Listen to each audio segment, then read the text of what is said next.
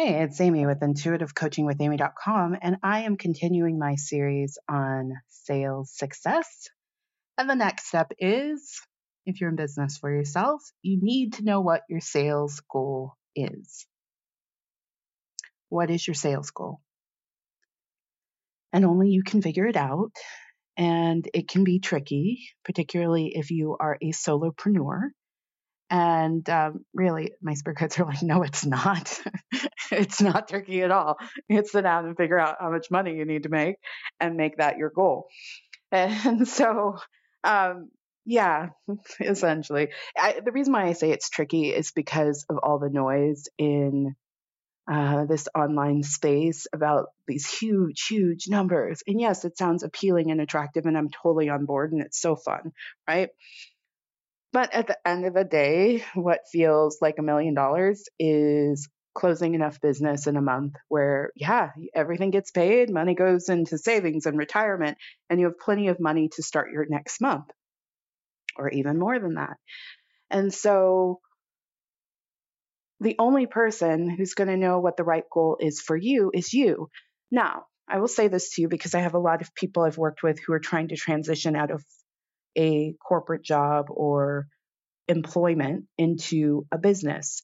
And so what I would say to you is what makes the most sense is to choose whatever your current income is as your sales goal in your business. And, say you set the goal of leaving your job in a year, that gives you a year to figure it out, right? I think the misbelief, and again, I know this opinion is probably unpopular. The misbelief is that you have to start so low when you start a business. And I held that belief. It was so wacky. I wish I did not hold it.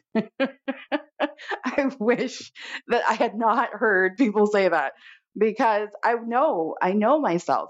Because I had come out of sales and I had been successful, I would have just been like, okay, my salary that I'm currently making is the sales goal in the business. Let's figure out how to do that. And just holding that as the goal, you will figure it out. If you're holding, well, I know I'm probably going to be operating at a loss. What will you most likely do? Operate at a loss. So set a goal in your business and then give yourself some deadlines with that. I do think using the 30-day, like having a monthly goal, is a nice place to start. But maybe you need to set a daily goal if that makes sense for your business, or maybe you need to set a weekly goal. This year I started to really track it. It's the first time I've ever done this. Like I track my income all the time, but I actually start tracking by day where I needed to be to hit the goal. I give myself a range. The low goal is essentially everything gets paid and there's some money that goes into retirement and savings. And I have some expenses that are pretty weighty at the beginning of the month. So I make sure I cover that as well. And so that's the low number. And then I set the high number, what would feel fun and exciting. And now in my calendar, I've played with all different ways this year. I did twofold, where I did the low and the high by day. And then I could compare where I'm supposed to be. And that didn't feel good because then I would look at that high number and be like, oh, I'm so behind. And when I wasn't, right? And so when you start holding a belief, I'm so behind, you're broadcasting that frequency to the universe. So then you start to act out of that, right? You start to feel that way and then your actions follow. And so I stopped tracking day by day the high number broken down by day. I track my low because I'm I love the work I do. And at this stage in my life, I'm really happy if I hit that number because then that's consistency, that's reliability, that is constant income, right? And so I just track it by day, and I just compare where I'm at. What did I do today? Where am I supposed to be? What did I do today? Where am I supposed to be? And then I tune into my intuition, and then I let that guide a lot of my efforts. Again, I'm a solopreneur running, my own little shop, and I have a couple of different income sources, not just my coaching business. I have my book business, which is a royalty that's paid in different ways.